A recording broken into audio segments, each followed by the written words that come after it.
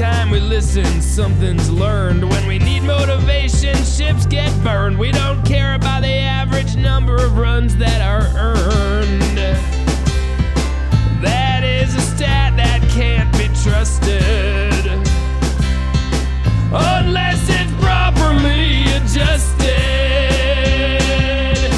Effectively Wild, the only podcast that effectively quenches our thirst for stats.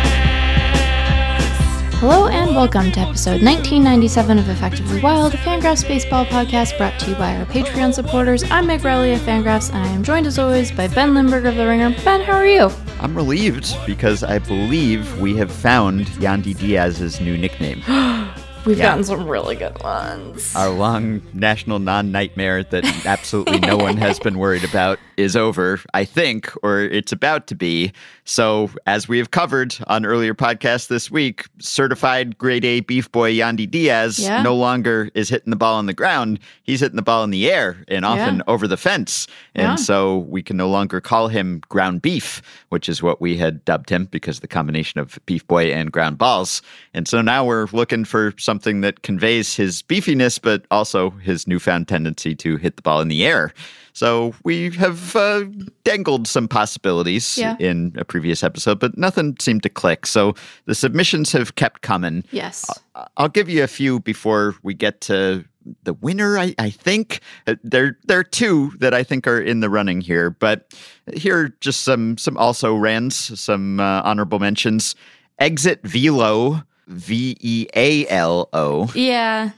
It's good. It's one of those ones that's like, if all we ever did to communicate was write things down, then... Yeah, that's the thing. If I have to spell it, it's not going to be a great nickname. It's good. It's good. I want to be clear, but it is maybe more limited in its application than what we're looking for. Air Cud instead of Air Bud. Air Cud. But like, who wants that? You know, like gross. Air Cud. Are we just describing projectile vomiting? Prime Cut. Good. Because I guess he's taken better cuts now. Yeah. That is pretty good. I like that.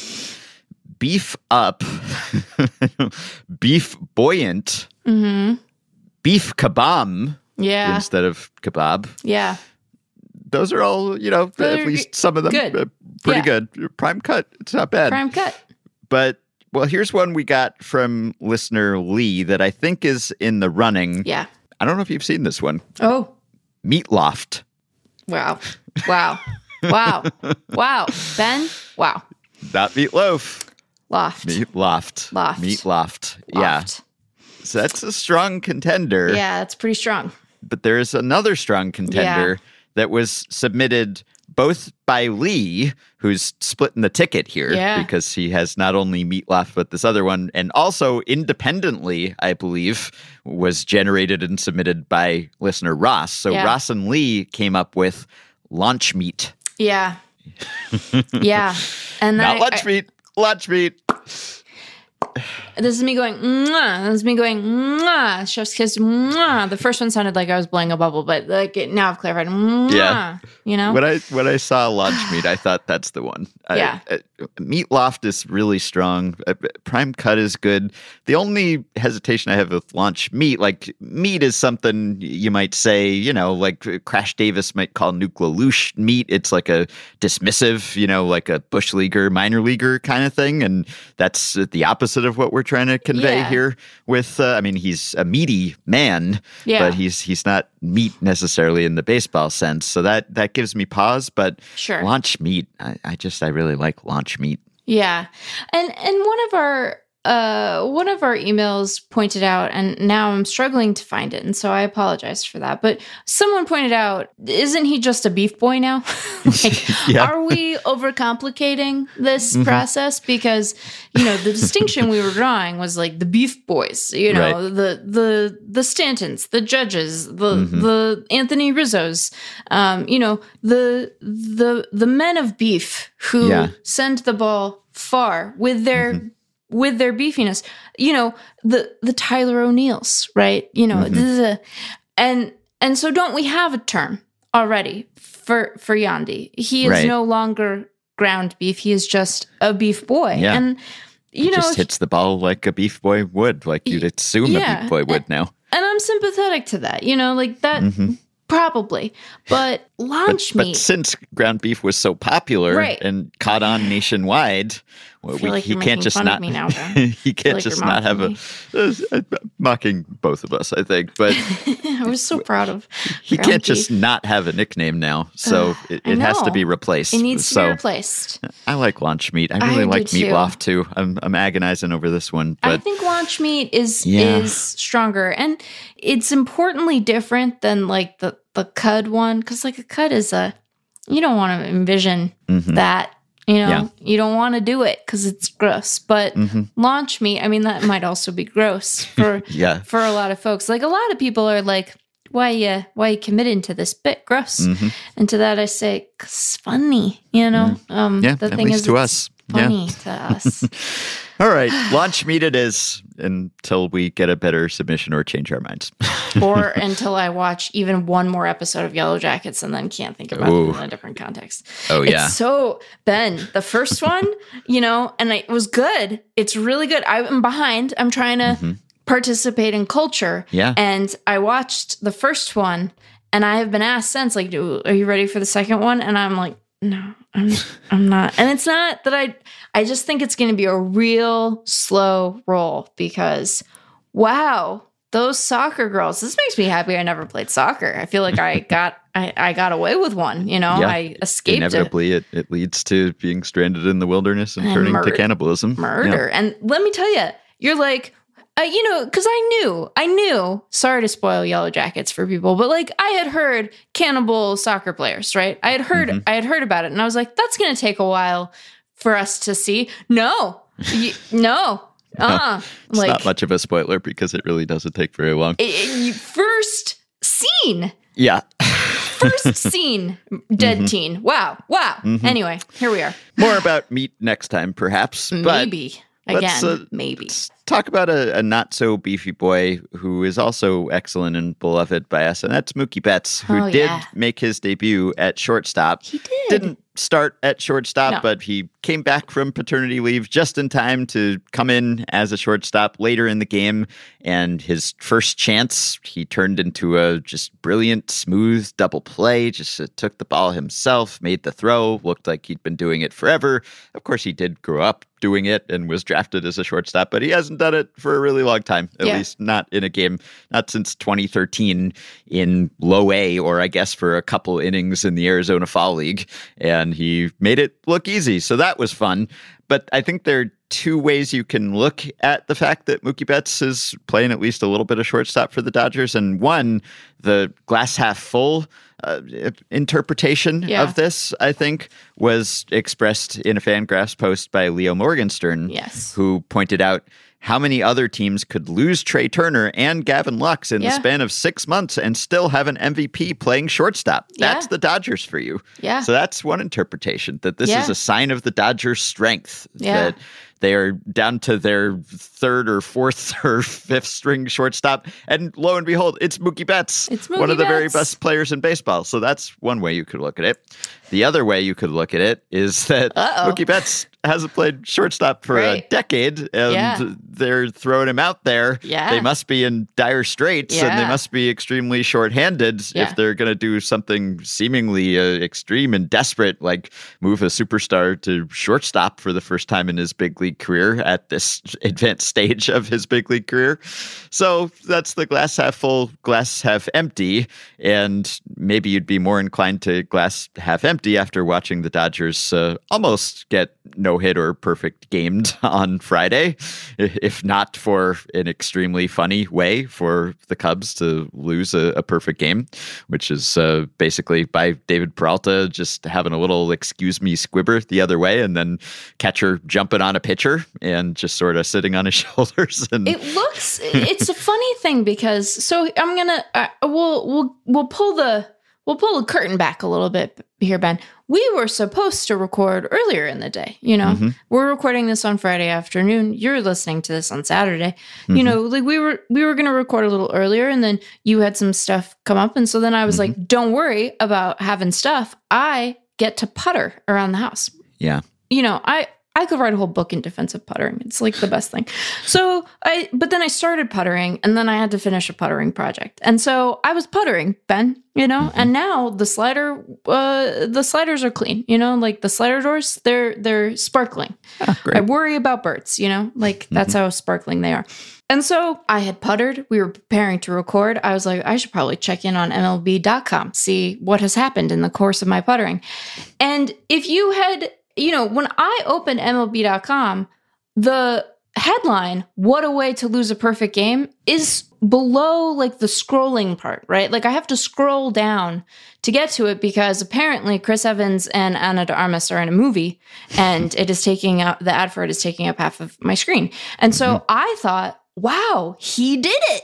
Because this looks like a celebration gone slightly awry. Like, Jan Gomes is stoked for Drew Smyly. I'm going to jump on top of his shoulders. We're going to be held aloft in victory. And they were victorious, right? They did win that game. Oh, yes, by a wide margin. By a wide 13-0. But also, they did not throw a perfect game. And so would it have been successful were it not for their collision, or was this always going to be a hit? That's a good question. It would have been a tough play, I think, regardless. Yeah. So I don't know if Jan Gomes briefly riding on Drew Smyly's shoulders was at fault, was the reason why. But it was one of those just wonky placements that can happen. Gotcha. And if you do it intentionally, then people will get mad at you and say you broke an unwritten rule. But if it's by accident, then that's just the way the ball bounces. Yeah. Anyway, the Dodgers are not off to a great start, but then most teams in the NL West are not. So the Dodgers, except for the Diamondbacks. Except for the Diamondbacks, yeah. Really good. So lost last night, but still really good. You might say that the Dodgers are sort of in extremis here, that they're forced to use Mookie Betts at shortstop. Or you might say, look at that, the Dodgers have Mookie Betts at shortstop. Yeah. So I don't know which is the correct interpretation, but they are quite shorthanded, obviously, with Gavin Lux out for the year, with Miguel Vargas out for now, with Chris Taylor a little bit banged up. Basically, Mookie Betts, like it's either him or Luke Williams right now, and that makes Mookie Betts look pretty appealing. I have no doubt that Mookie Betts could play a passable shortstop, if not considerably better than that. Now, it might take him some time to acclimate and get the reps, but physically speaking, he could do that. I have confidence in Mookie Betts to do almost anything athletically. So I could see that working out just fine for them, except the fact that they got into this situation. It sort of speaks to the lack of depth that is uncharacteristic of the Dodgers, because we're always used to them having several reserves and layers of redundancy and other lines of defense before they get to the last line of defense. And now they're kind of down to the last line of defense, and it just so happens to be Mookie Betts. Sometimes we look at baseball and we want to be delighted. We want to be moved. Sometimes we hold baseball up to ourselves and learn who we are as people. Mm-hmm. Yeah. You learn a little something about yourself. You learn who you are. And I think that interpreting Mookie Betts at short is one of those moments. Maybe they just wanted to be challenged. Maybe the Dodgers looked around and they were like, signing guys is too easy. Let's see what we can really do analytically. Yeah, let's let Trey Turner leave so that we can have this fun scenario where Mookie Betts plays shortstop come about. I just think that baseball is like really hard. It's just like every day is really hard. You can be an incredible squad. You can be a team that we all think is going to win 100 games, and it can just be really hard. Your guys get hurt, and bad teams beat you every now and again, and you look up and suddenly you're the Dodgers and the Padres, and you're like under 500. You're the Mariners, you're under 500. You're the Astros, you're under 5. Mm-hmm. The Rangers are 12-6, Ben. What the heck? What the heck is going on? The Cardinals are 8-11. I don't know about baseball. Very confusing. But so it's hard enough. Like, you don't have to up the degree of difficulty. I think that when you have the resources to just like make stuff a little bit easier on yourself, you should just do that, because it's going to be hard even if you do, Mookie Betts does make pretty much anything he is asked to do look pretty easy. Yeah, he's pretty great. You know, of all the players, he's one of the better ones. Yeah. So is Andrew McCutchen. Andrew McCutchen is off to a really vintage classic McCutchen start. I love that for what him. What a treat. Yeah, Yeah. I love that for us. I love that for everyone. Yeah. Love that for Pirates fans. Pirates are off to a fine start as well. Yeah. And Andrew McCutchen has been part of that. Imagine if he just kind of just kept that up all season, if he just maintained his current stats over the course of an entire season. How wonderful would that be? That this would not just be a farewell tour, sentimental, oh, isn't it nice to see Andrew McCutchen back in a Pirates uniform, but actually he played like Andrew McCutchen used to when he was in a Pirates uniform previously. Yeah. That'd be great. Yeah, I would be into that. I would perhaps offer a no notes. Yeah. All right. So I've got a few emails and then some stat blasting and past blasting. So maybe we can start with some emails here. So here's one that is related to mascots, which we've talked about a bit lately. And this is a question from a listener named Tyler Mahle, and he clarifies he is not the Twins pitcher. But isn't that what the Twins pitcher would say? Yeah, it might be, but it is spelled that way. I guess anyone could have created that email address to have an elaborate ruse where he has Tyler Mahle's name, but also maintains that he's not Tyler Mahle. I don't want to insult Tyler Mahle, so I want to be clear that that's not what I'm doing. But would you, if you were going to impersonate a major leaguer, you probably have not given this even 1 second of thought before in your entire life, because why would you? Who would you impersonate, Ben? Why would you wouldn't pick? So that makes me think that the listener is telling the truth, but I do kind of wonder a little bit, Mahle would not be high on the list. but the question is, your mascot talk has had me laughing over the last few episodes, but it did bring up a question.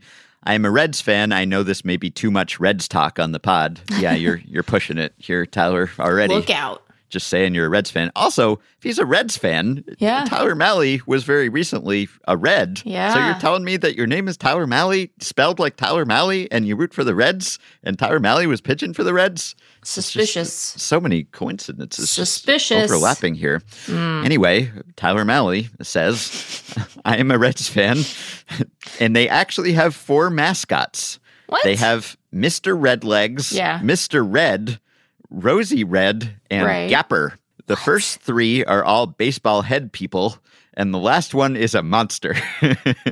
I was wondering if this is just a Reds thing of having multiple mascots, or if other teams have multiple mascots, and how many mascots are too many. Is Mr. Red related to Rosie Red and Mr. Redlegs? Is Mr. Red the demon son of Mr. Redlegs and Rosie Red? Are they a family? I'll read you what Wikipedia says about the Reds' various mascots. Whoa. Yeah. Gapper is one of the current mascots for the Cincinnati Reds. He was first introduced as the furry companion to Mr. Red, the longtime mascot in the winter of 2002, as the franchise was preparing to move to its new home, Great American Ballpark. The mascot was created by David Raymond's Raymond Entertainment Group, the founder being the man inside the Philly Fanatic costume from 1973 to 1993. A young fan won 2 season tickets for submitting the winning name. He is named after the gap in the stands in the seats of Great American, which provides a view into and out of the stadium. The term gapper, well, we know what the term gapper means. Yeah. According to a recent Cincinnati.com poll of the Reds' 4 mascots, not of the mascots, but about the mascots, I assume. It wouldn't be very scientific if you're just pointing 4 people, Gapper is the least popular among fans. He received 6% of the vote. It's a very poor showing by Gapper. Mr. Red received 23%, Rosie Red received 34%, and Mr. Redlegs received 47%. So like his fellow mascots, Gapper wears a Reds jersey, but with the backward cap. So this is you asked how many mascots is too many. This is too many mascots. It's too many. This is very clearly too many mascots. He's a companion to Mr. Redlegs. Is this like when you watch old episodes of The Muppet Show where one parent will be a human and another parent will be a Muppet, and then they will have a mix of Muppet and human children? Maybe, yeah. Are they together? But I don't know. It's a whole extended cast here. There's a deep bench of Reds mascots because Mr. Red was the first one. He was the original, and he goes back to like 1955, at least when he appeared on a patch.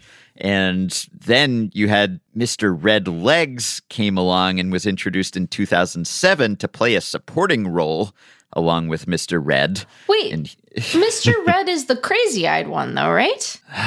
Mr. Red. Oh, wait, I'm Mr. going Red. to MLB.com. I'm going to get clarification on this. Okay. Mr. Red Legs. Mr. Red Legs is the one with crazy eyes. Okay. The humanoid Mr. Red retired in 2007, leaving Gapper, Rosie Red, and Mr. Redlegs. Man, this is what a tangled web these mascots weave. Oh, a new version of Mr. Red was unveiled at Reds Fest 2012. Just too many mascots. I'm confused just reading the entries here. We don't need this many mascots. What? It's like a sitcom cast. I guess you can do a lot of things with this many mascots. But Ben, yeah. have you seen the MLB.com/red/fan/mascots page? No. Okay, they're doing stuff here. There are choices being made. Okay. Why? First of all, why does it matter how tall any of them are? Why does it matter their weight? Specifically, what choices are we making here? Mr. Red Legs, a lean 200 pounds. Mr. Red, 215 pounds without equipment. What does that mean? Rosie Red, 101 pounds of fun. Why? Why do we have to do weird stuff with Rosie Red's weight? What are we doing here? Why do we sexualize female mascots? Oh, in yeah, this because way? like the Mrs. Met. I mean, that's a whole. Yeah, she's got a keister. Yeah, she's got a. And here's the thing about it. We've talked about this before. A meeting was had just to be like, look, how sexy do we make them? Because clearly they want to make them at least a little bit sexy. They want them to be like alluring in some way. But they're like, we can't make it obvious that we know that some people, excuse my swear, want to fuck the mascot. You know, like they've clearly decided that there is like a limit past which they cannot go because otherwise they're going to be on SportsCenter or something. But Mr. Redlegs, height, 3 Louisville Slugger bats stacked. And it's like you are assuming a directionality with that I don't know that you can't. Mr. Red, 19 mitts. What are these measures? And then Rosie Red is 5'11". 5'11" and 101 pounds. Again, I don't want to. It just feels uncomfortable. It feels like choices are being made that. Education. Rosie went to cheer, college for high energy and entertainment routines. Reds, I don't know what we're doing here, but I don't think I like it. I think that something is going on here that is it's suspicious, Ben. Too many mascots. Great. There are some other secondary mascots. So the Cardinals, in addition to Fredbird, have Rally Squirrel. He's a secondary mascot, an anthropomorphic squirrel who wears the team's uniform. Yeah. And then the Pirates at least used to have a secondary mascot called the Buccaneer. They had the Pirate Parrot, and then they had the Buccaneer. And gosh, there's the Buccaneer. After an audition involving 30 prospective mascots, 23-year-old Tim Beggy was chosen to portray the Buccaneer. Beggy was arrested along with a woman in July 1995 while skinny dipping after hours in a closed public swimming pool. Oh, okay. I started out very concerned and ended up with like, probably not great, but of all the things, it could have been worse. Sure. There was a secondary mascot for the Blue Jays, Diamond, alongside Ace. Ace and Diamond replaced BJ Birdie in 2000. Just BJ asking Birdie. for jokes. Yeah. Wait, was BJ Birdie named after BJ Ryan? No, I guess BJ Ryan joined the Blue Jays after BJ Birdie. It would be funny if BJ Ryan was named after the mascot, though. Yeah. I don't know if the dates work out quite that way. But yes, there are teams with secondary mascots, but I do not think there are other teams with 4 mascots. It's so many. And again, just so many choices being made here. You know, it's just a lot of choices. Also, the Gapper looks a lot like the weird Guardians mascot. It's like, if you're going to do weird, Like, do differently weird. At some point, you're just doing the same thing with slightly different colors. Even the pose they have Rosie Red doing on the little page is like, hey. It's a little like, hey. Yeah. I just, and again, I'm not here to shame, but I just, and why are his eyes so crazy? Are they meant to look crazy? Probably. That's a mascot characteristic. Wait a minute. We got other things to talk about here. I'm sorry. We're going to be done with mascots in a second. Likes, the Big Red Machine, mustaches, grand slams, and shutouts. Fine. Dislikes, strikeouts. Okay. Being hit by pitch. Sure. Showering after Gapper. What? What? Because he's hairy and leaves a bunch of hair behind? Okay. I don't know. I mean, it doesn't say that, but I'm trying to... Yeah, I don't need to know this much about the mascots, or I don't need there to be that many of them. There just don't need to be that many of them. There could be so many fewer mascots. You could also count the presidents as mascots, the racing presidents, or the sausages are sort of secondary mascots in addition to Screech and Bernie Brewer, respectively. But the Reds are really an outlier here. I mean, there are 3 teams without mascots. We could just give those three of the Reds mascots, just distribute, and then everyone would have a mascot. I think the Yankees are like, we're good. Thank you. Yeah, no. Right. All right. Here is a non-mascot related question. This is from Tyler, not Tyler Malley, but Tyler, a different Tyler, Patreon supporter. Yeah. I'm sure you're probably getting lots of sticky stuff questions again after the Max Scherzer ordeal. I've been seeing lots of posts exclaiming that MLB needs to fix the ball and make a tackier ball. Yeah. And that by creating a tackier ball, pitchers won't use sticky stuff because it effectively wouldn't be needed. And there is a ball being tested like that in one of the minor league levels, the Southern League, perhaps. Yep. Am I in the wrong here believing that a new tackier ball won't fix anything with the sticky stuff issue? Why would pitchers just stop altogether? Would a tackier ball not just be enhanced with sticky stuff? To me, it's like the argument that MLB owners would lower ticket prices if they didn't have to pay big contracts, when in reality, they're going to charge as much as they think people are willing to pay, because why wouldn't they? Wouldn't, or at least couldn't, a tackier ball just lead to pitchers combining the new ball's tacky surface with sweat, rosin, pine tar, sunscreen, etc.? I'm not looking for a ball that is more slippery, but am I crazy for thinking a tackier ball might just make the problem worse? Would it make it worse? I think the advantage of having a tackier ball is that any substance could be banned. So we wouldn't have to fight about rosin and this is legal, but it might be too much rosin and it might be in the wrong place. It'd just be anything. Right. There'd be no ambiguity. Yeah. You wouldn't need rosin in theory. You wouldn't need anything sticky.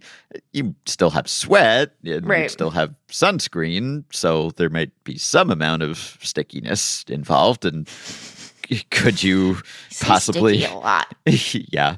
Could you possibly have additional stickiness just from your own bodily fluids? Just the sweat ones. I'm not implying anything else, but you just did. I didn't mean to. I just knew that people would take it that way. So the sweat and the sunscreen could combine to create additional tack, I suppose, but maybe that would be more obvious than rosin. So that's the theory, I think, that there would be nothing legal and you wouldn't have to have a rosin bag. And so in theory, at least, there'd be less controversy because you wouldn't have legal substances and non-legal substances. They would all be illegal except for, I guess, the ones that are just emanated from your skin and also on your skin to protect you from being burned.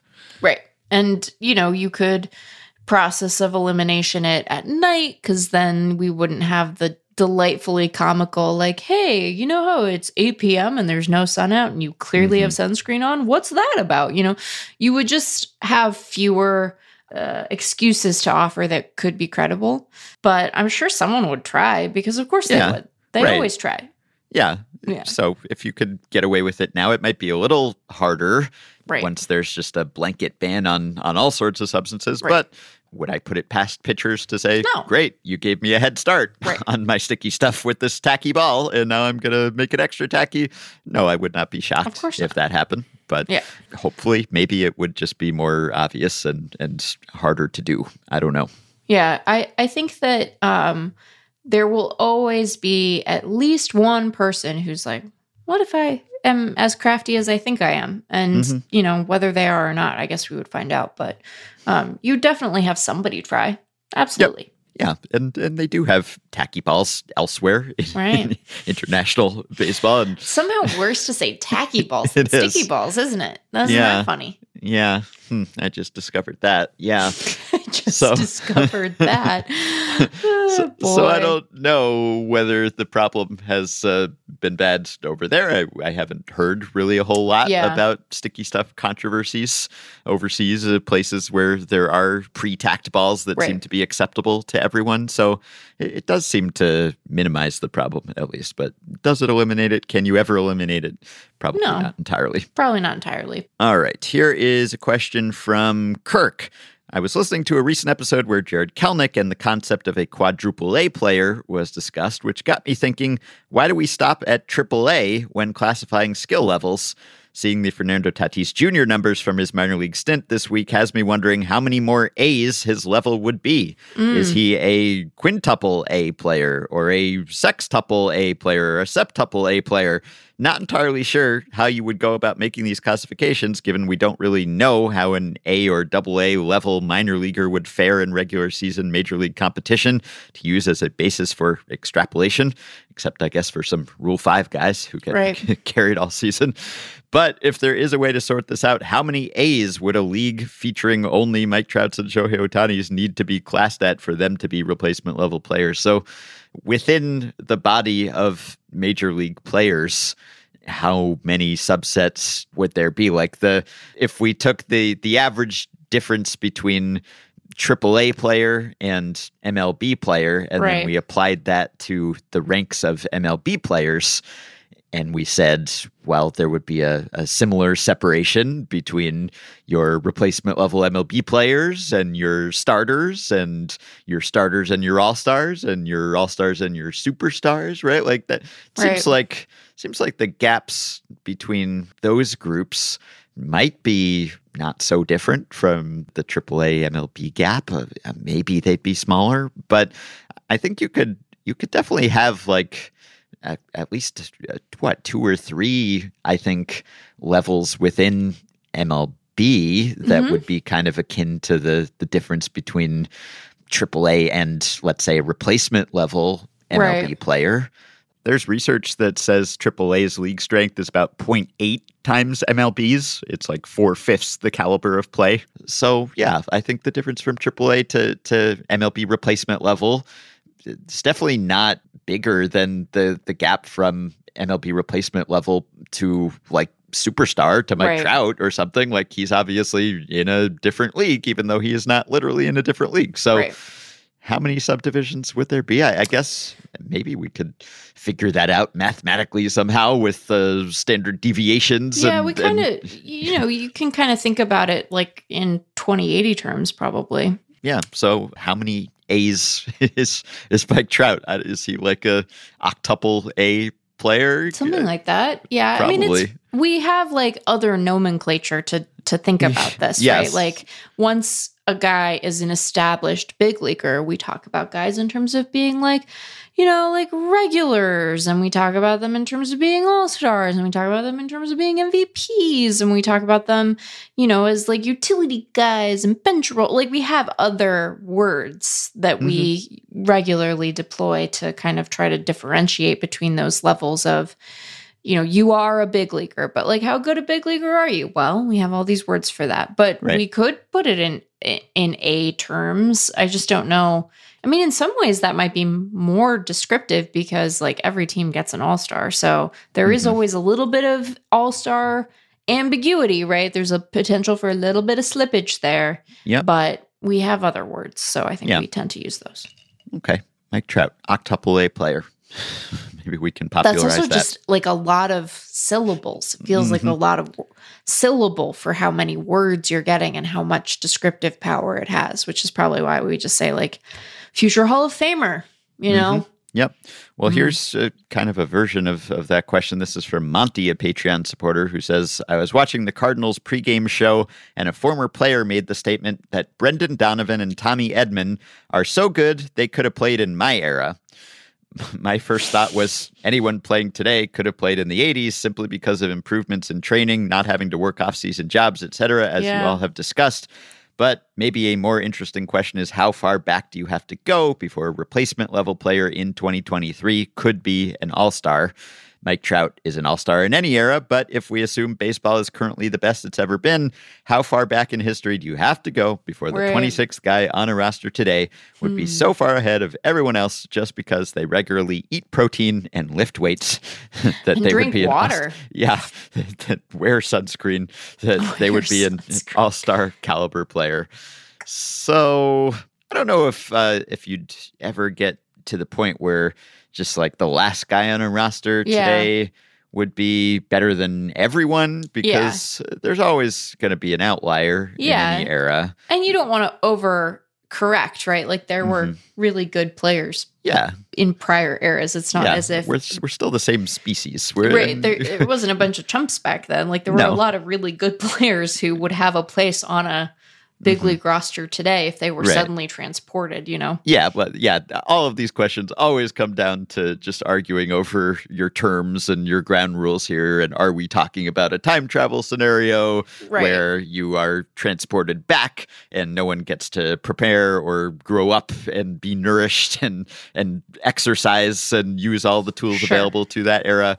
You're just sort of stepping onto the field from the past into the future, or vice versa. Or you are ported forward so that you were actually born in that era and you get all the same advantages. It's two different questions, but... Right. But like, remember when we watched the Willie Mays documentary, I think one thing we were both struck by getting to watch him, we had seen clips of him obviously, but like getting to watch him and then seeing him like move around in his body, you're like, oh, that guy just looks like a big leaguer.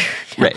And I'm sure that there are guys who were not literally Willie Mays for whom that could be said, right? So, you don't want to overcorrect in the other direction and then end up being kind of a like revisionist jerk. Right. Yeah. So, don't want to be too recency biased, too presentist, too exceptionalist about today.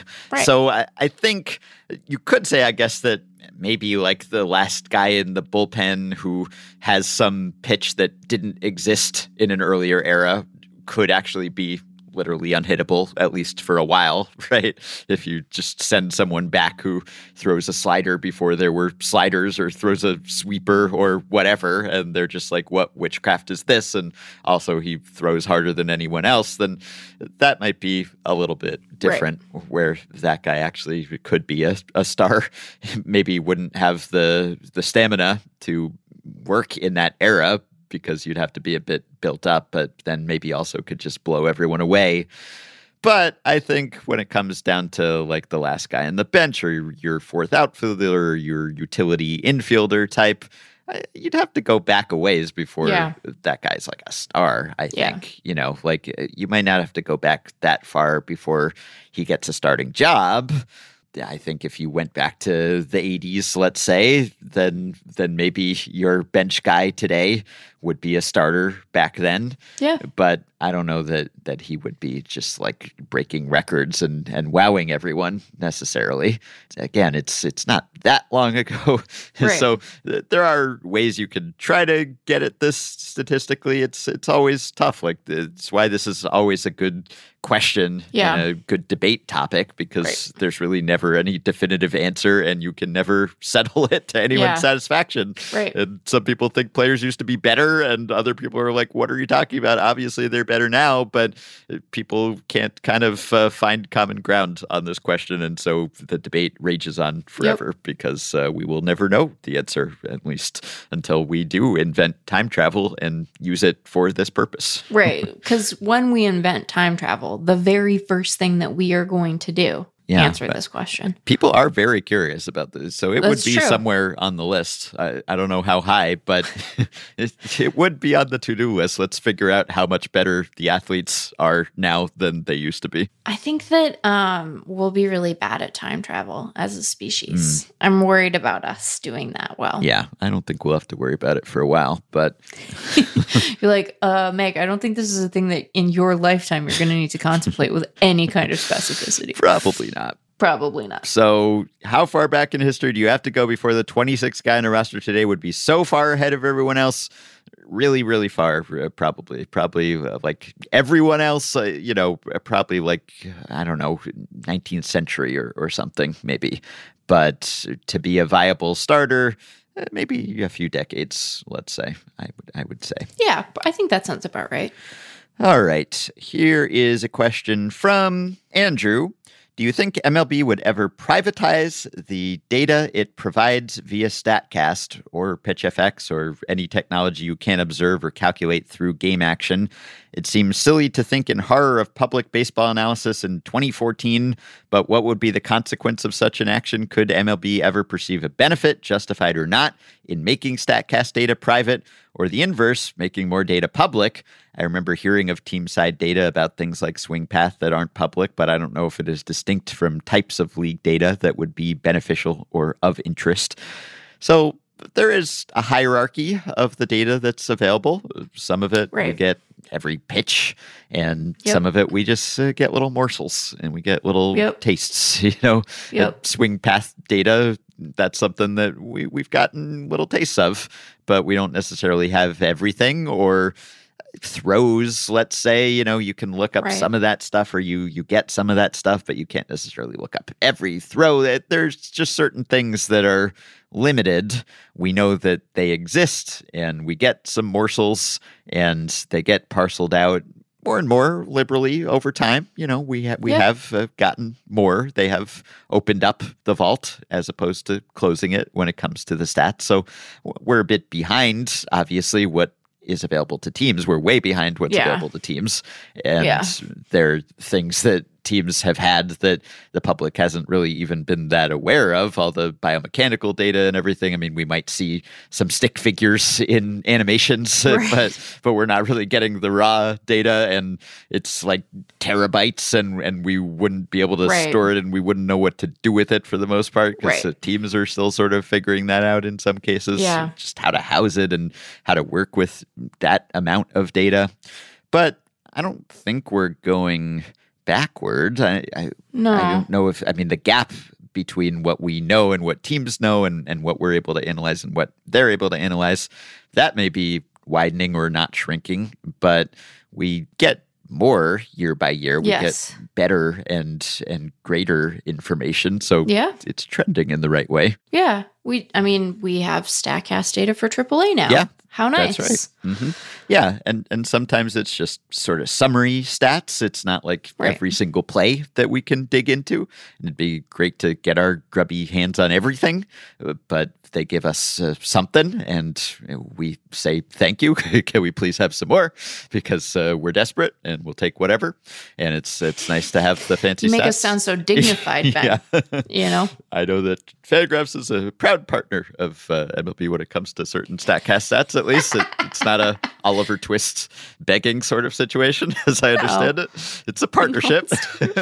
But you put me in such a spot, because it isn't like that. But now, whatever I say to indicate, no, it's not like that, I'm going to sound like, it's not an Oliver Twist situation with MLB t-shirt, is it? Right. Yeah. Initially, as I think we have mentioned, it was more or less seemingly an accident that PitchFX data it definitely was publicly accessible. It happened to kind of be out there unprotected, and public analysts sort of found it, and then it turned out that it was valuable in some ways for MLB and for teams, for them to have it, because it was a lot more eyeballs scrutinizing that data and doing interesting things with it. And then, of course, teams snapped up a lot of those analysts and brought them behind the paywall. But also just the validation of the data, at least in the early days, just to sanity check it all and make sure it was all working as it should, and improve it and everything. And obviously it's good for public outreach, and not everyone's into the stats the way that we are, but it enhances broadcasts, I think, in a lot of ways, and it teaches us things about baseball, and it enables us to explain the game and provide cool information with highlights. So I think MLB sees the upside and the value in it.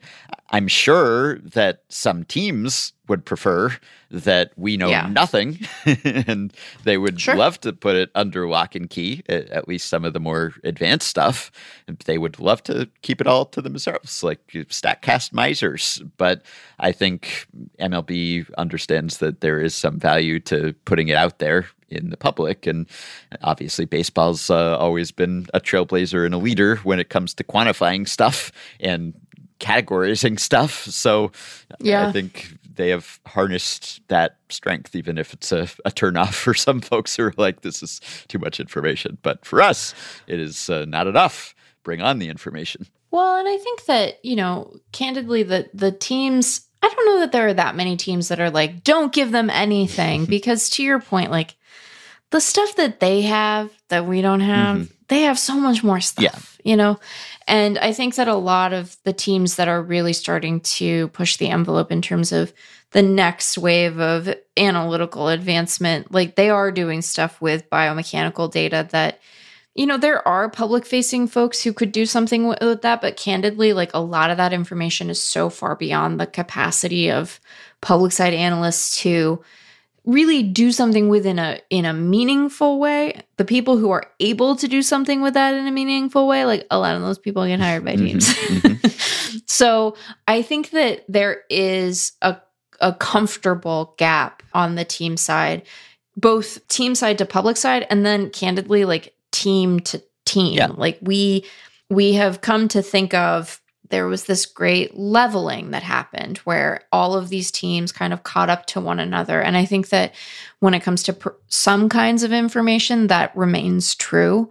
But I do think that the gap is starting to widen again in terms of the teams that are really able to utilize to the benefit of their clubs biomechanical data in a way that, has sort of opened up that space a little bit more. And where the difference isn't just like the Rockies and Oakland versus everyone else. Like there are, I think, more gradations now than there had been for a while. Now I'm imagining like rocks and sediment layers and like there's like a new kind of Cambrian explosion going on. Yeah. Cambrian explosions, fun to say. Yeah, I don't think they're going to take all our data away. No, I don't think they will either. Like, why would they? There's like, there would need to be like a really weaponized pettiness for that to make good sense. It's just like, you don't need to. You're fine over there. I would not put pettiness past MLB, to be clear. No. Especially if there were some profit to be made. But I think there's some profit to be made by publicizing this information. Right. I think that they have a good understanding of the sort of symbiotic relationship that can exist by giving public-facing analysts enough sort of grist for the mill to fuel the Cambrian explosion. What? Sure. Meg. All right, let's do some stat blasting. They'll take a data set sorted by something like ERA- or OBS plus, and then they'll tease out some interesting tidbit, discuss it at length, and analyze it for us in amazing ways. Here's today's Stat Blast.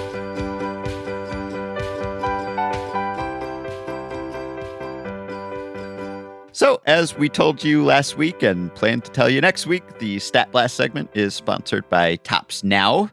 Our listeners were no doubt aware of Topps even prior to our podcast last week because they are well-informed fans and because Topps is a well-known baseball card company. They've been in the biz for quite some time. In fact, decades ago, I spent much of my allowance on their products, and now I suppose they are finally paying me back by sponsoring our podcast. But purchasing their products was reward enough for a young Ben Lindbergh, and it can be for you too. Specifically, a product called Topps Now. And the tagline goes, your hero, your team, your moment. We're not big on taglines. We give it to you straight. We tell it like it is, and it's very simple in the case of Topps Now. A baseball player does something cool. Topps snaps its fingers and conjures cards of that moment out of thin air or possibly cardboard.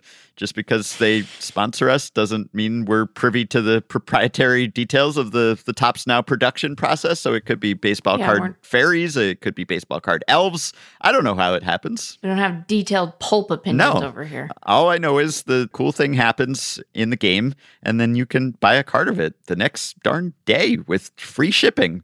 But it's available for a limited time only because the next day a bunch of new cool things happen and then there's a new batch of cards. It's like the messages in the spy movies that say this note will self-destruct. The Topps Now cards don't do that. They'll last a long time if you take care of them, but you have to act quickly to get them before they disappear and they fade away, like in Eternal Sunshine of the Toppsless mind. And the number of Topps Now cards can vary by the day depending on how many games there are and how many cool things happen that day, because they're not going to force it. Either it's now worthy or it's not. It's like Elaine on Seinfeld deciding whether a guy is sponge worthy. Is it now worthy? So like a few of the now worthy moments. I did not run that comp by the people at Topps, so yeah, we might get notes. But a few of the now worthy moments this week were things that we talked about. We talked about Cody Bellinger's first 5-hit game. That was a card. Yeah. We talked about Clayton Kershaw winning his 200th game. That was a card. We talked about Mookie turning a double play in his first MLB appearance at shortstop. That was a card. So go to Topps.com, click the link on our show page, sign up for their mailing list, whatever it takes to commemorate these moments. It's called Topps Now, not Topps Later. So act now. So we've got a few stat blasts for you here. The first one kind of concerns a former Effectively Wild guest, Ross Stripling, who joined the podcast on episode 1397. And Ross Stripling has always been a swingman, right? He's always gone back and forth between the starting rotation and the bullpen. Right. And I kind of thought this might be the year where he would just be a starter because he had a really nice year for the Blue Jays last year. But yes, he did. Career year. Yeah, it was really good, but still back and forth a bit. And then the Giants signed him, and it seemed like they had some vacancies in their rotation potentially, and maybe they can find a way to make him even better. And he started the season in the rotation, and he did not last long there. He made one start, and it didn't go great.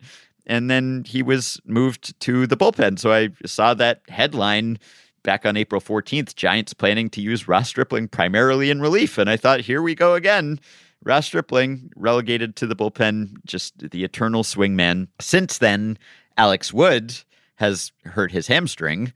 And so now Ross Stripling may be rotation bound again, but this is his fate, just to ping pong back and forth from bullpen to rotation for all eternity, seemingly. And so I wondered whether there was any more swingman-y a swingman than Ross Stripling. Is he just like the platonic ideal of a swingman?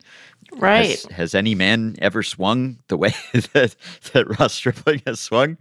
Not since the 70s. Yeah. So I think there are a few ways you can look at this. The way I looked at it was just to set some minimums for games relieved and games started, because Ross Stripling's ratio is almost 1 at this point. It's almost a perfect swingman ratio because he has started in his career 105 games and he has relieved 103 games. So if he does stay in relief, he might equalize at some point this season. And you can't get much more even than that. But because he has met the 100 games started and 100 games relieved minimums, I set those as the minimum. So I filtered out anyone who did not have 100 starts and 100 games in relief. And there's only one guy who meets those minimums and has a perfect 1-to-1 ratio of games started and games relieved. And that is Wade LeBlanc. Wade LeBlanc, he started 129 games. He relieved 129 games. So you might say that that makes him the perfect swingman, and I would accept that argument. But he was not quite as swingman-y as Ross Stripling, because the thing about Ross Stripling is he has not had a single season where he was exclusively a starter or a reliever. Every single season, he did both at some point. Wow. Whereas Wade LeBlanc was exclusively a starter some seasons and exclusively a reliever some seasons. There's... I mean, he was still pretty swingman-y, but you have some guys who just are like full-time starters and then full-time relievers, or the other way around, and that's not all that swingman-y at all, although it might look like that in retrospect. But Wade LeBlanc, pretty swingman-y, but it doesn't quite meet the Stripling test of are you a swingman in every single season of your career. So I looked for other guys who were very close to a 1-to-1 ratio and also had the Ross Stripling condition of swinging in every single season. Delightful, Ben. Delightful. Sorry, Ross. So there were some guys who came very close, like Steve Gromek. He was eliminated because in 1942 and 1943, he pitched 17 games in relief without any starts in those seasons. Or like Eddie Rommel, who blew it in his last season, 1932. He had it going, and then his last season, he pitched 17 games in relief with no starts. Or Benny Fry, he blew it in his first year, 1929. He pitched 3 games, all starts that season, and that was it. He was swinging every season after that, but what a jump. Yeah, and it's 3 games, and he didn't know he was destined to be a swingman for the rest of his career, but he didn't know. It spoiled his swinging. So I think I think the answer is the guy who is right next to Ross Stripling via ratio here, and also satisfies the Stripling condition of having swung in every season, and that is Bill Champion. Bill Champion is the champion of the Swingman sweepstakes here. So Bill Champion, he pitched for the Phillies and the Brewers from 1969 to 1976. And he ended up, now the only reason, he barely meets the minimums is the thing. So he started 102 games and he relieved exactly 100 games. So I guess it's not surprising. Often the people who are the outliers, they just satisfy the minimums because it's easier to do it over a smaller sample. Sure. So you might say it's a little cheap that he just barely cleared the thresholds here, but technically at least Bill Champion is your guy. And, Bill Champion also had a 78 ERA plus and a negative 0.9 baseball reference WAR. So he was not the greatest and most effective pitcher, and that's probably why he was swinging every season, because they just kept shifting him from one role to the next. So I think he is probably the answer. You could go with someone like John Cerruti, who is also satisfies the Stripling conditions. He started 116 games and relieved 113, and he swung in every season. So these are the swingmen to beat for Ross Stripling, basically. Yeah. I don't know if he aspires to stay a swingman and be the swingiest swingman of all time, but it is well within his reach. And the thing is that it can go away just like that, because if you have a single season where you're in a single role, then you're not the Ross Stripling sort of swingman anymore. But he's clearly up there with the all-time swingiest swingmen. So I just hope that the ratio equalizes and that he never just swings too far in either direction, right? So I kind of want him to he's in the bullpen. Oh, a starter got hurt. He's back. That's the life of a swingman. So that's how it happens. I just hope that he,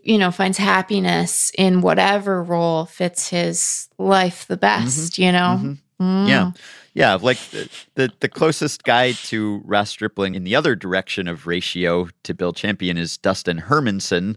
And I don't really think of him as a pure swingman, because he had a bunch of seasons where he started exclusively or almost, and then other seasons where he relieved exclusively, or someone like a Calvi Escobar, Like sometimes he was just a reliever and sometimes he was just a starter. So it's really a Bill Champion. It's John Cerruti. It's maybe Carl Drews, another candidate. Drews. Or Wade LeBlanc if you just want the perfect ratio, which is within Stripling's reach. I'm just so delighted to have a reason to think about Wade LeBlanc. Yeah.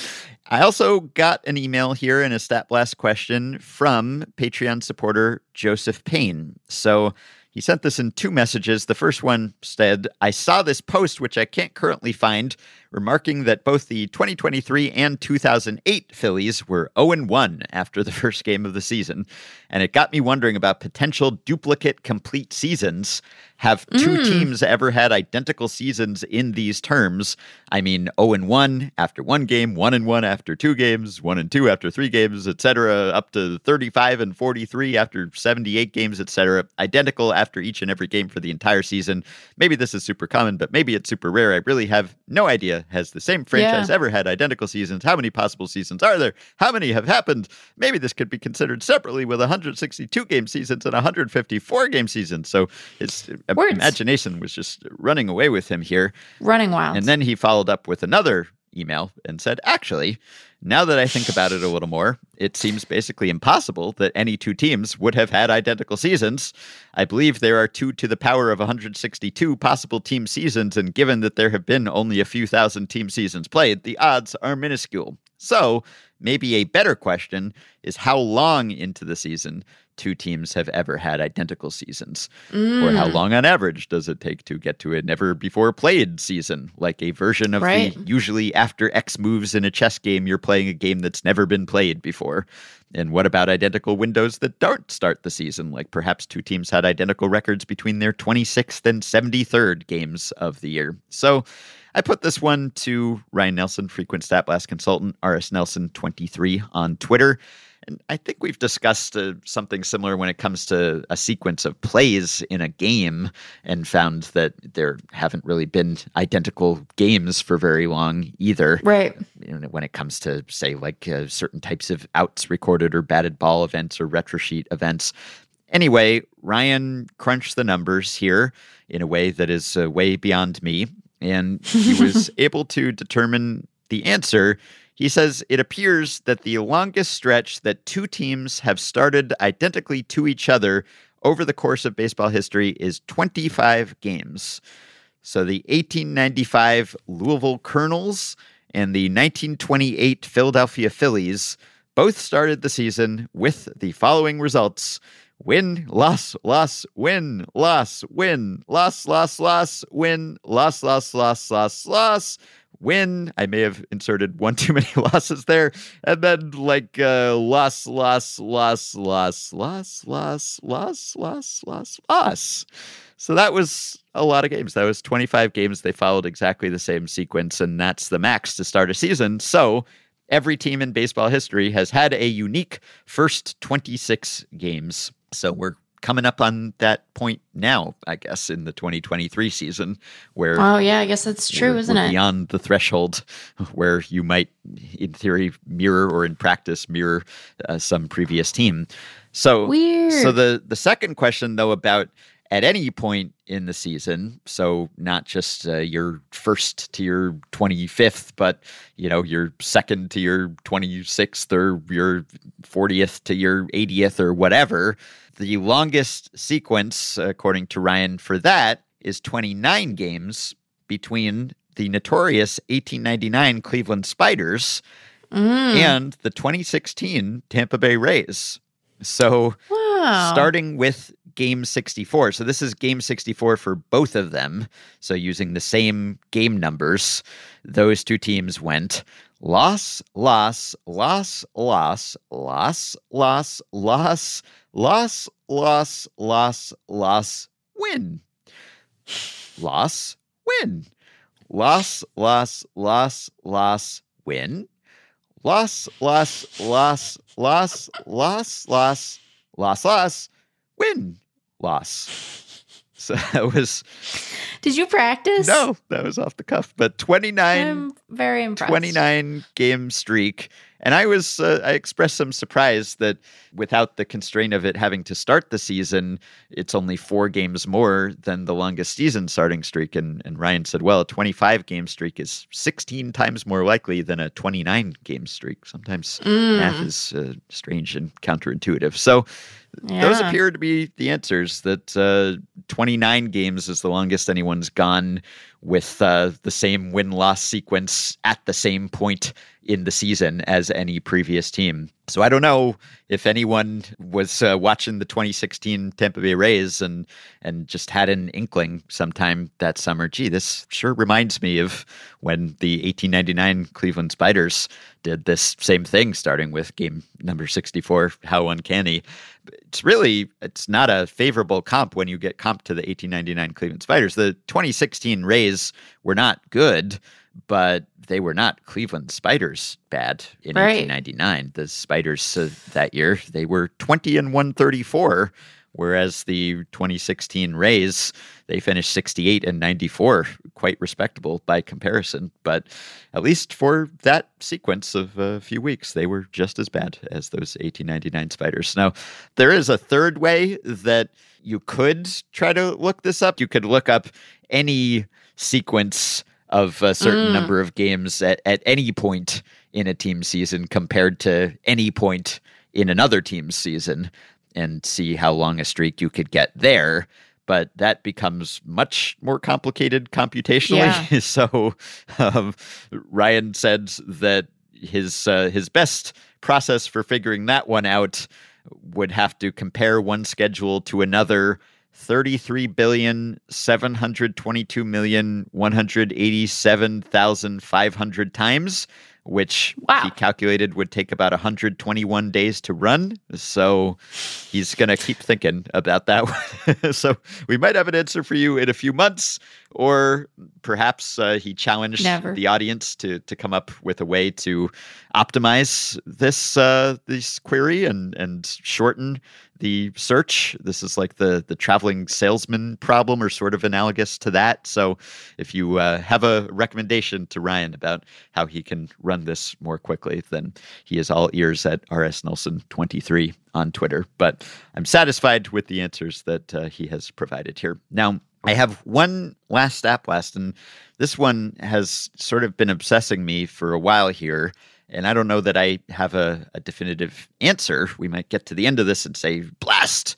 We have not actually blasted sufficiently. But I wanted to put it out there just for the listeners and the podcast hive mind here for their interpretation and their advice. So I saw a tweet the other day by Graham Mackery, formerly of Vox and SB Nation.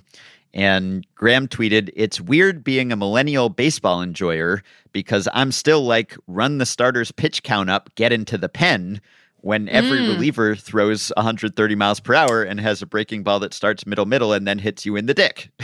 And I think we've all thought that. And that made me remember a piece that I had read a few weeks earlier in late March at masslive.com, which was about Justin Turner and his insights into hitting.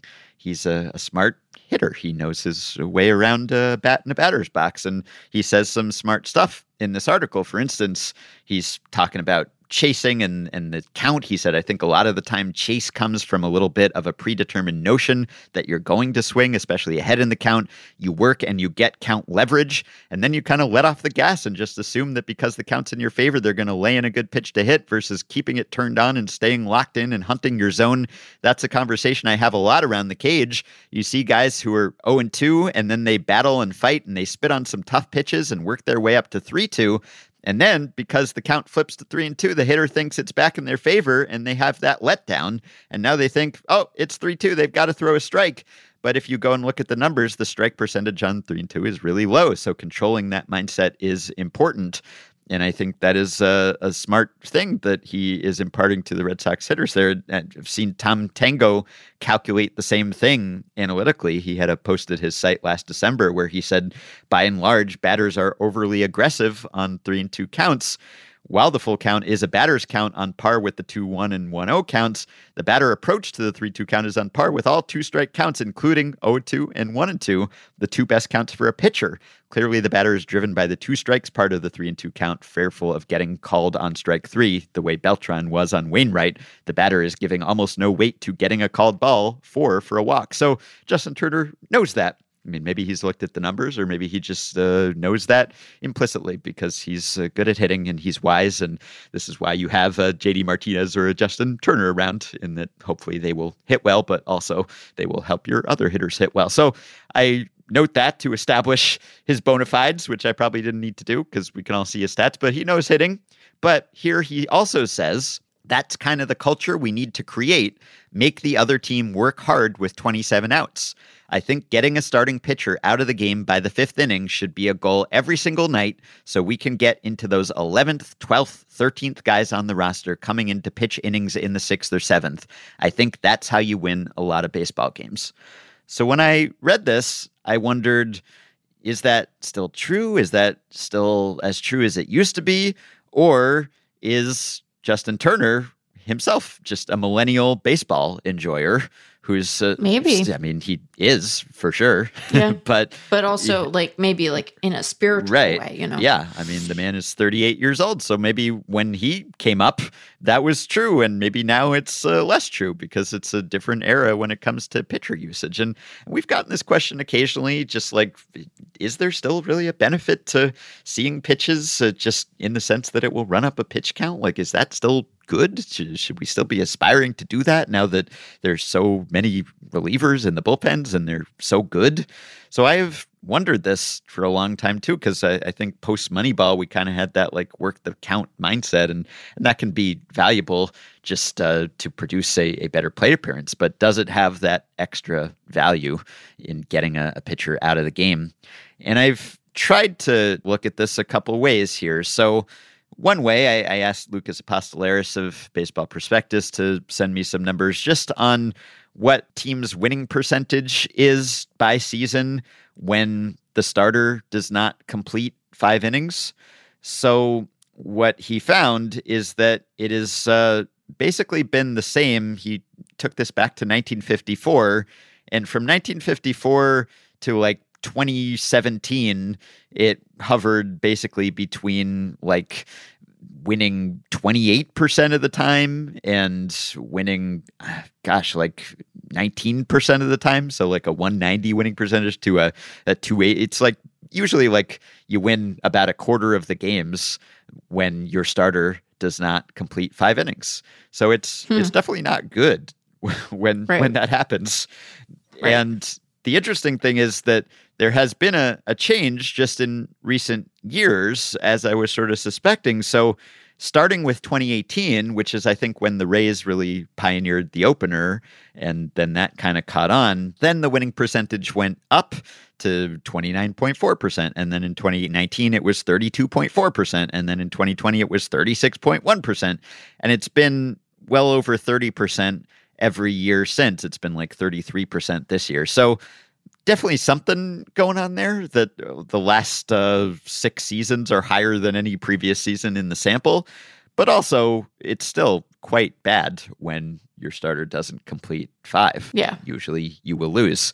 I think probably the change is that we have had more openers. It's just like it's part of the plan often for the starter not to go 5. And maybe even it was disproportionately good teams or forward-thinking teams that were doing openers at first. Maybe the Rays are overrepresented in the sample in those years. So I think that probably accounts for the uptick in teams' fortunes when starters don't go 5. But it's still really bad when they don't go 5, just in general.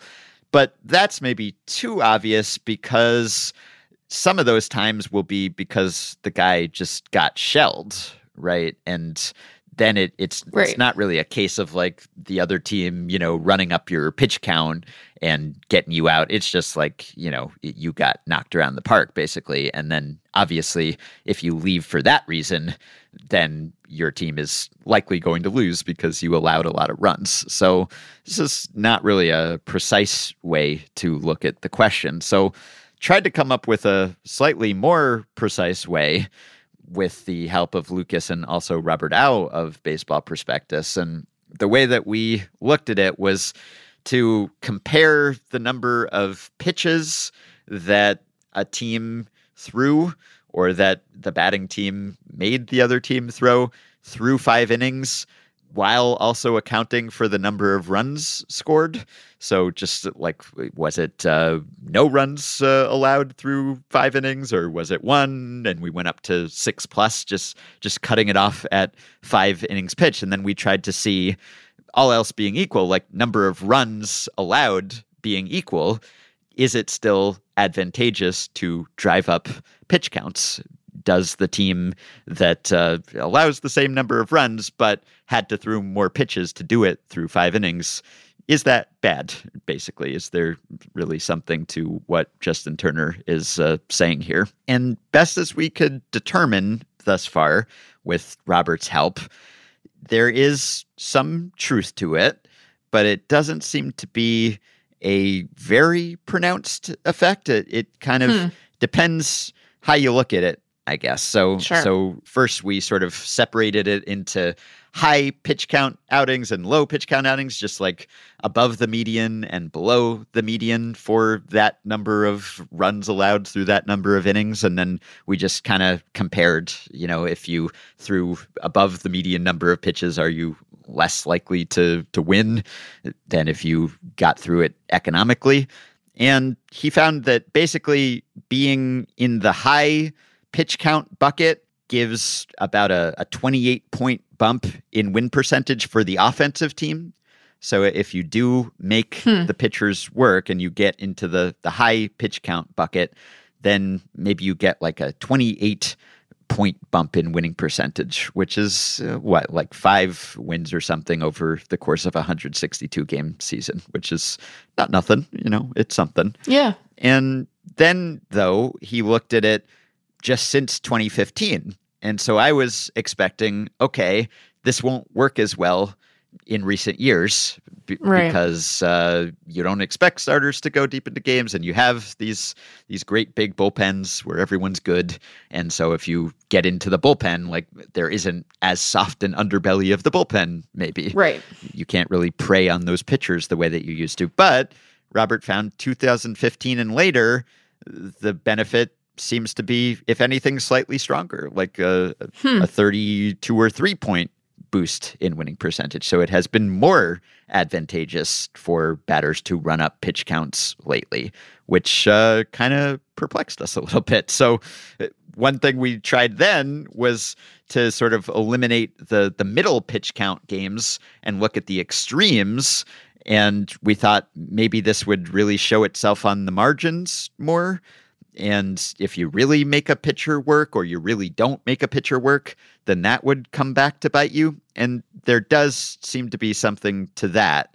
So the difference between being in the highest and lowest quartiles when it comes to running up the pitch counts is 81 points of winning percentage from 2015 to 22 and 67 points over this whole sample, which goes back to 1988. So that does suggest that at the margins, there's a bigger effect. So if you can really do the Justin Turner and make that pitcher work, then you will derive a bigger benefit. That's more like 11 to 13 wins over the course of a season. And the difference between those buckets in pitch counts is something like 22 pitches, or probably random games picked from the high and low pitch count group would be about 30 pitches apart. So say 6 extra pitches seen per each of those first 5 innings. Plus, I guess there could be some carryover effect in subsequent games of the series. If you deplete a team's bullpen in the first game and those relievers aren't available in subsequent games of the series, or you've already seen them, so you might be better against them. So there could be some unquantified cumulative benefit too. But again, the confounding part of this is that the effect is stronger in recent years. It's stronger for 2015 to last season than it is over the whole 1988 to last season sample, which was the opposite of what I was expecting. I thought it would be less pronounced now. So I don't really know what to make of this, and he was running all sorts of regressions, and he was using z-scores and trying to come up with more precise ways to find this. And if you don't do the quartiles, if you just do the whole sort of lump of the data together, then it's like 16 extra pitches translates to like 20 points of winning percentage. So unless it's like at the extremes where you're really taking a lot of pitches or you're not taking many pitches at all, the effect is tempered. You don't see a strong signal there. But there does seem to be something a lot less muted when you really do grind out the plate appearances and you make the pitcher work, even if you're not scoring any more than some other team that scored the same number of runs but didn't drive up the pitch count. There still is something to that. But I'm still perplexed, and this is why I throw it out to the audience, because I'm wondering why it's not less true now than it used to be, because it seemed to me like it should be less true now. Because I was all ready to say, Justin Turner, you, like us, are a millennial baseball enjoyer, and you have to reframe your understanding of how baseball works. But if anything, it appears to be even more valid than it used to be, and certainly no less valid. So I think a couple takeaways is that most of the time, most games, it probably doesn't make that big a difference. If you really can grind it out, or if you really don't make the pitcher work, it can make a significant difference. But the confusing thing is that this has not changed. I really expected to conclude this doesn't matter as much anymore. But I guess if it's true that it still does, I'm heartened by that, because I like counting the pitches. I like seeing the pitch counts go up and thinking that that's meaningful, And the other reason why I thought this wouldn't be as meaningful now is that I've seen some research that says that the more pitches you see in a plate appearance early in the game, the bigger the times through the order penalty is, just because you've seen more of the pitcher's stuff. Right. And so you're just better acclimated to him the next couple times you face him. And I thought, well, now you don't even get that benefit as much, because you don't get to face the same pitcher 3 or 4 times that often, right? So I thought that would also make it more muted. But it doesn't seem to. So this is a little bit of a baseball mystery. I'm glad that we at least confirmed that there is something to the Justin Turner approach, but I do not know why it is just as valid as it's ever been, if not more so. So I put that to the podcast listeners. Do we think that there's a possibility that like your underlying intuition about it mattering less is true, but it's perhaps being counteracted by like our teams doing a better job of upfront identification of like who has the skill or the repertoire depth or the stuff or the deception or whatever to like be a starter, and so they are able to like be a countervailing force to the use of reliever. I don't know. Like I'm trying to. There's always some kind of confounding factor that is hard to isolate, and then someone will point it out, and I'll think, eureka, of course, or I'll just be mystified forever. So yeah, there might be something along those lines, and we didn't adjust for the hitting team's quality or the pitcher quality. Like, it should be kind of consistent across the years and different samples that we're looking at. But if we wanted to be really rigorous, then we would do that. And I don't know whether that would help us tease something out. But yeah, probably maybe someone right now is thinking of the answer and the solution and is emailing us, and I can't wait to read it. But hopefully it's not everyone thinking of the same solution and sending us the same email, because occasionally that will happen too. Yeah, but, it keeps us humble. Mm-hmm.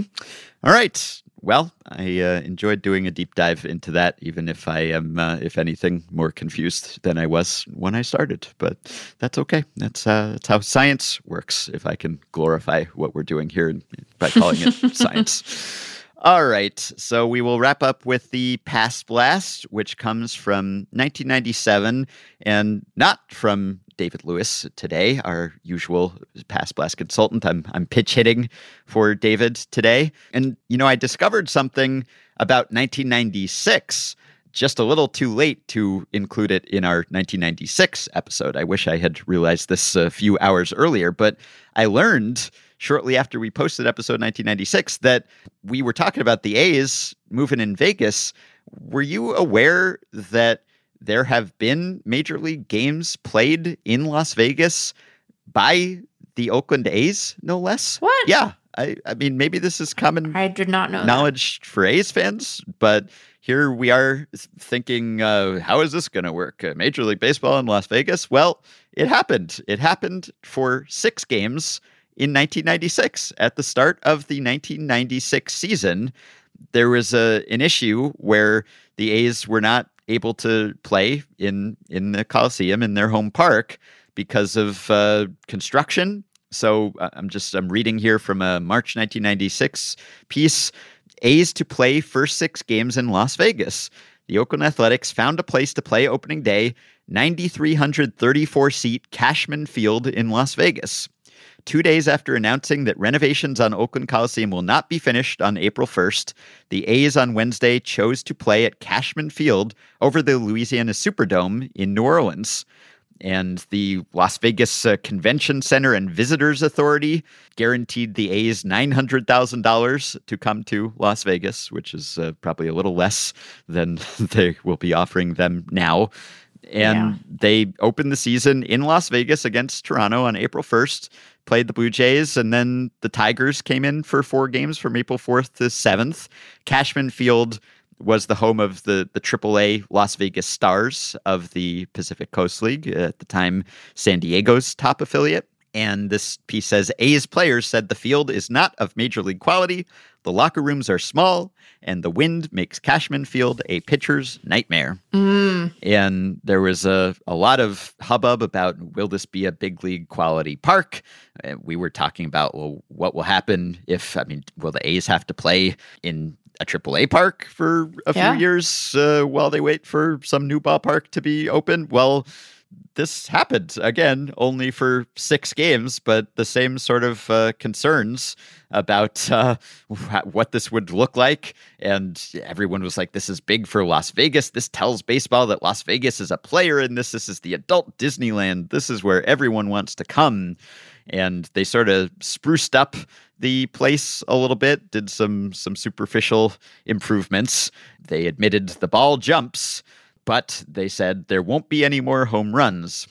I don't know if that is the case, but they jumped at the chance to get the A's homestand after failing to lure the Colorado Rockies there for spring training. And it's all about tourism, and the tourism dollars allowed them to put their money where their mouth was. And so all these concerns about how the ballpark would play and would it be big league quality and whether it was a travesty. And it was reported that this was the first time that a big league ball game had been played in a non-big league park since the Brooklyn Dodgers played the Phillies in Jersey City on September 2nd, 1957. But this was all about the NFL franchise move, which led to renovations to increase the Coliseum's seating for the Raiders, and there were like Mount Davis adjustments, and so the park was just not ready. And I found this one article saying hitters were looking forward to friendly Cashman Field just because of the dimensions and because of the environment. There were condemnations about it not being big league, and this columnist was fretting about how records could be broken and it could be an embarrassment for baseball in a town known for gambling. Baseball is betting its record book. The thing that separates it from other major pro sports won't take a big-time hit in a too small ballpark where the ball carries much too easily. It would open a gaping wound in baseball and its record book if an all-time record, such as for homers, runs scored, or time of the game for 9 innings, was broken. Really, would it? Would that be a gaping wound? I don't even know what the records for those things are offhand. Gaping wound. Yeah, records in other sports are nice. In baseball, they're the fabric that holds the game together. And just very, very upset. There were a bunch of homers hit, and A's manager Art Howe said there might not have been a legitimate homer in the bunch. So there was definitely some grousing about this. Cashman Field is a very nice AAA ballpark, but it's not one of those big league special places. By the way, that columnist, Steve Sneddon, for the Gazette Journal, below his column it says, Steve Sneddon is a Gazette Journal columnist. You can call him at 788-6358. I think that a lot of newspaper folks still have a voicemail box. Yeah. I know that Divish does. That's nice. Yeah, just give them a piece of your mind, I guess. Anyway, the A's, they turned to triple play when they were there, their first triple play since the 1983 season, but they only won 2 of the 6 games that they played there. I looked at the offensive stats. There were 83 runs scored in the 6 games. That's 13.8 runs per game, or 6.9 per team. The average league-wide that year was 5, so that was a lot of scoring.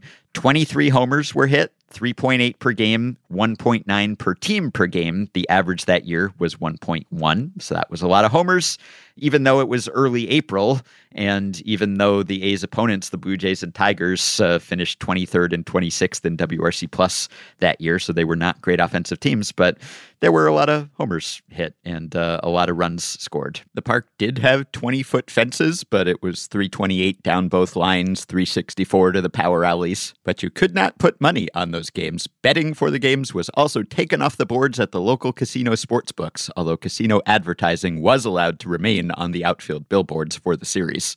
And then on April 9th, I found an article, the AP headlined, "A's are happy to be leaving Las Vegas." How the turntables. Mm-hmm. Attendance for the 6 games was in total 54,986, including sellouts in the last 3. So there were a few games that were above capacity, but there were grassy hills down both of the lines where fans could congregate. So people did turn up to see the first big league games played in Vegas. I don't know whether that tells us anything about whether they will turn up now that there will be many, many, many more big league games, in theory, played there starting a few years from now. But there was precedent, and I had no idea. So now you know. Cashman Field still exists, by the way, but now it's used for soccer and football, the USL and the XFL. Now, in 1997, the pass blast that I came up with here is there was a radical realignment plan.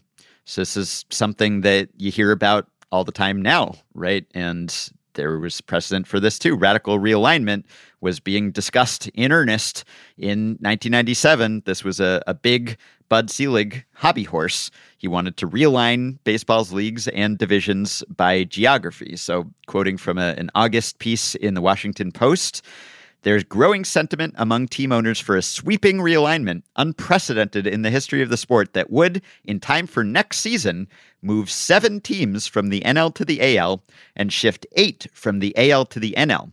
Whoa. Among the teams that would switch leagues is the Cincinnati Reds, a charter member of the National League in 1876. All their mascots would have had to go with them, or at least the ones that were around at that time.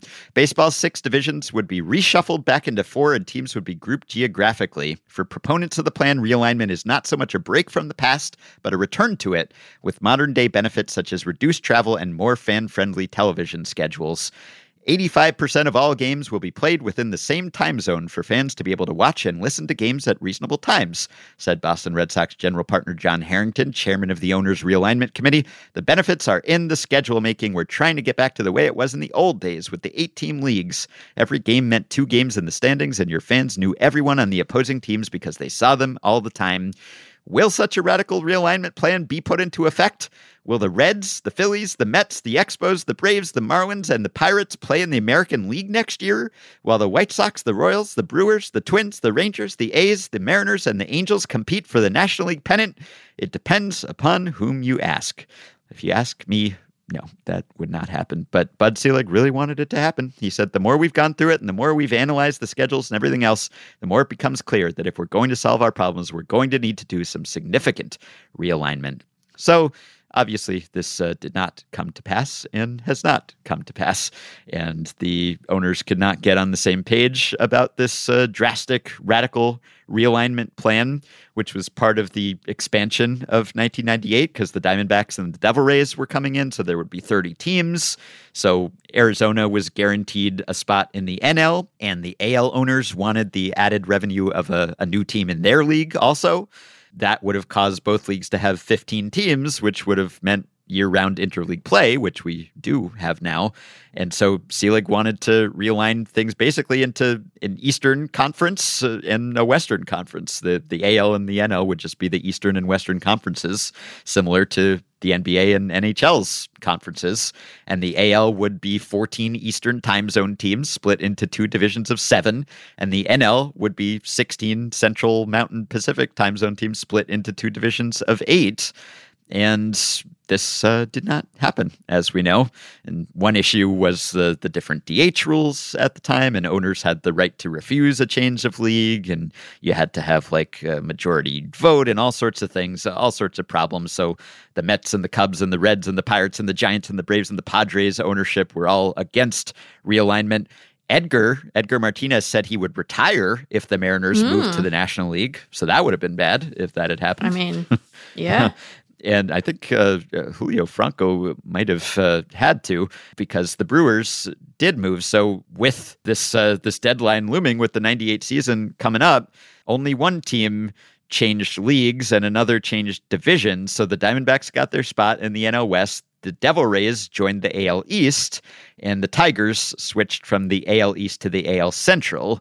Then the Royals had the option of moving to the NL Central. They declined, and then Bud Selig's Brewers would move to the NL. So even after that, they kept talking about future realignment, but nothing on the order of this has happened. But I think we're coming closer to something like this happening, because Rob Manfred has sort of surfaced this idea. He said he's wanted to resolve the ballpark issues with the A's and the Rays before they figure that out. And maybe one of those is coming close to being done now. So I think we might see something like this soon, because league distinctions basically are meaningless now. Yep. No different rules, really. So tradition was a big stumbling block, and everyone was like, oh, the AL and the NL, we can't change, and these affiliations, they go back to the beginning of baseball, and what do we have if we don't have tradition?